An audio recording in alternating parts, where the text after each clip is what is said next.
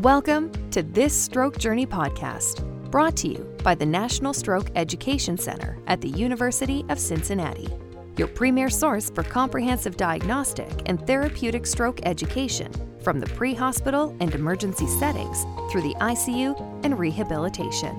Please welcome today's host, Dr. Jordan Bonomo. Hello. Welcome to this recording of a podcast for the National Stroke Education Center. I'm Jordan Bonomo, an emergency physician, neurointensivist, and stroke doctor here at the University of Cincinnati. And it is my pleasure to have my colleague and friend, Dr. Kyle Walsh, with us today.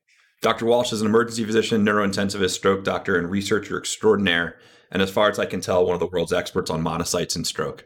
We're excited to have him here today to talk about whether or not the clock is dead in stroke. Dr. Walsh, thank you so much for being here. Dr. Bonomo, thank you. I'm very excited to be here. It's great to have this time with you and to be able to talk about this topic. Recently had a report of the podcast where we talked about the standard of care and the amount of time that you have from the onset of stroke to actually provide therapies. And for so long, we based this on an actual clock. We assumed that that clock really mattered. It seems like imaging-based data may point to a different signal, that perhaps the imaging tells us something that the clock doesn't. I'd go so far as to say the clock's dead. And it's the reign of perfusion imaging, but I'm woefully biased against the clock. Tell me if I'm right or wrong. So I would say the clock is maybe almost dead, not quite dead yet, but definitely moving in that direction. I think even in the time that I've been involved with the stroke team, which is really for the last 5 to 7 years, there've been pretty significant advances with what we would call this extended window treatment, right? So in the past, we would treat with IV TPA just based on last known normal from 4.5 hours, let's say, from last known normal. We would do thrombectomies for large vessel occlusion up to 6 hours from last known normal.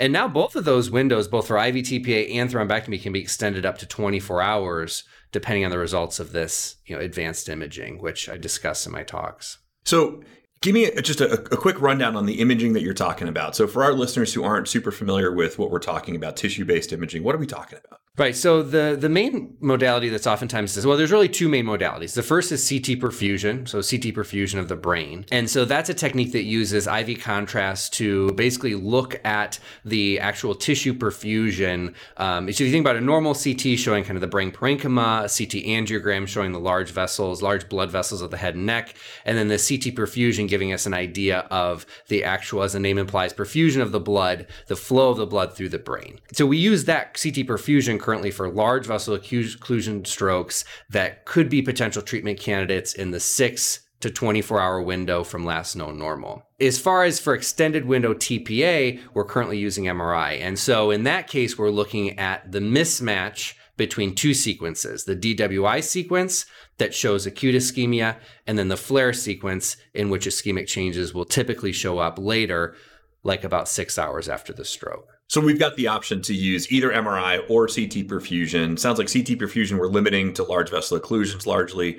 MRI may be usable in non-large vessel occlusion strokes. And with those two techniques, we're really identifying salvageable penumbra, right? I think that's the language that most of us are using. All right.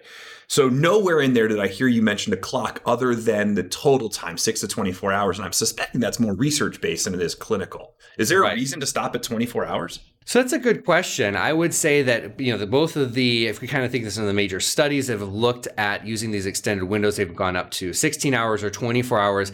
But clinically, we do certainly use our judgment with that regard. And I don't personally think that there's any clear reason that, we need to stop at 24 hours. Now, of course, we always need to distinguish between personal opinion, clinical judgment versus what the studies specifically show. But I don't think that 24 hours is a clear hard cutoff now. I don't know about you, but this totally fires me up for stroke care.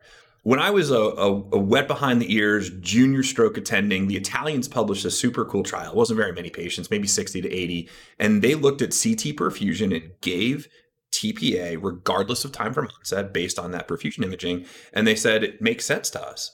That was interestingly right around the time that we were trying to understand CT perfusion better. So I think they got a little ahead of themselves perhaps at the time. But now that we understand perfusion imaging a little better, the signals are better, the imaging software is way better, it seems like we're doing a pretty good job of identifying these ischemic penumbras that are salvageable. Do you anticipate that we're going to need to do CT perfusion in all patients or MR perfusion or mismatch in all patients prior to giving lytics at some point in the future? Do you think that we'll still be able to rely, at least clinically, on the time since onset in standard patients? Let's say in that 3-hour window. Right. So up to the present time, to be clear, we have still been treating patients within those kind of original traditional windows, right, without any advanced imaging. So if a patient presents with a non-large vessel occlusion stroke within 4.5 hours, or that large vessel occlusion stroke within 6 hours of last known normal. And I think that's likely to continue. I mean, I think although we say, the time clock isn't, as beneficial as maybe we used to think that it was, it still has its benefits with regard to kind of making sense that tissue would become less likely to be salvageable and more likely to be permanently damaged over time. To answer your question, I think it's unlikely that we're going to start doing this advanced imaging for all patients, but I think that more consistently doing the advanced imaging in the extended window patients,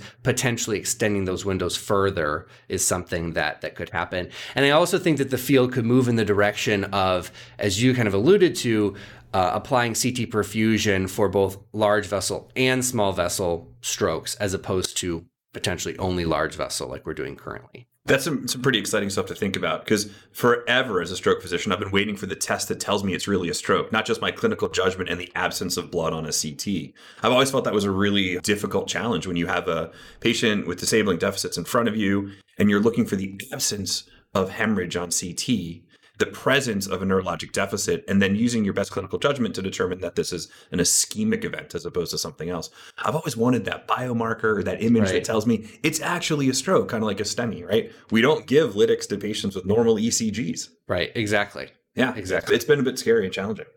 Well, let me ask you a question. Let's say that in your near future, you wind up running a stroke team in an emergency department somewhere and you get your choice.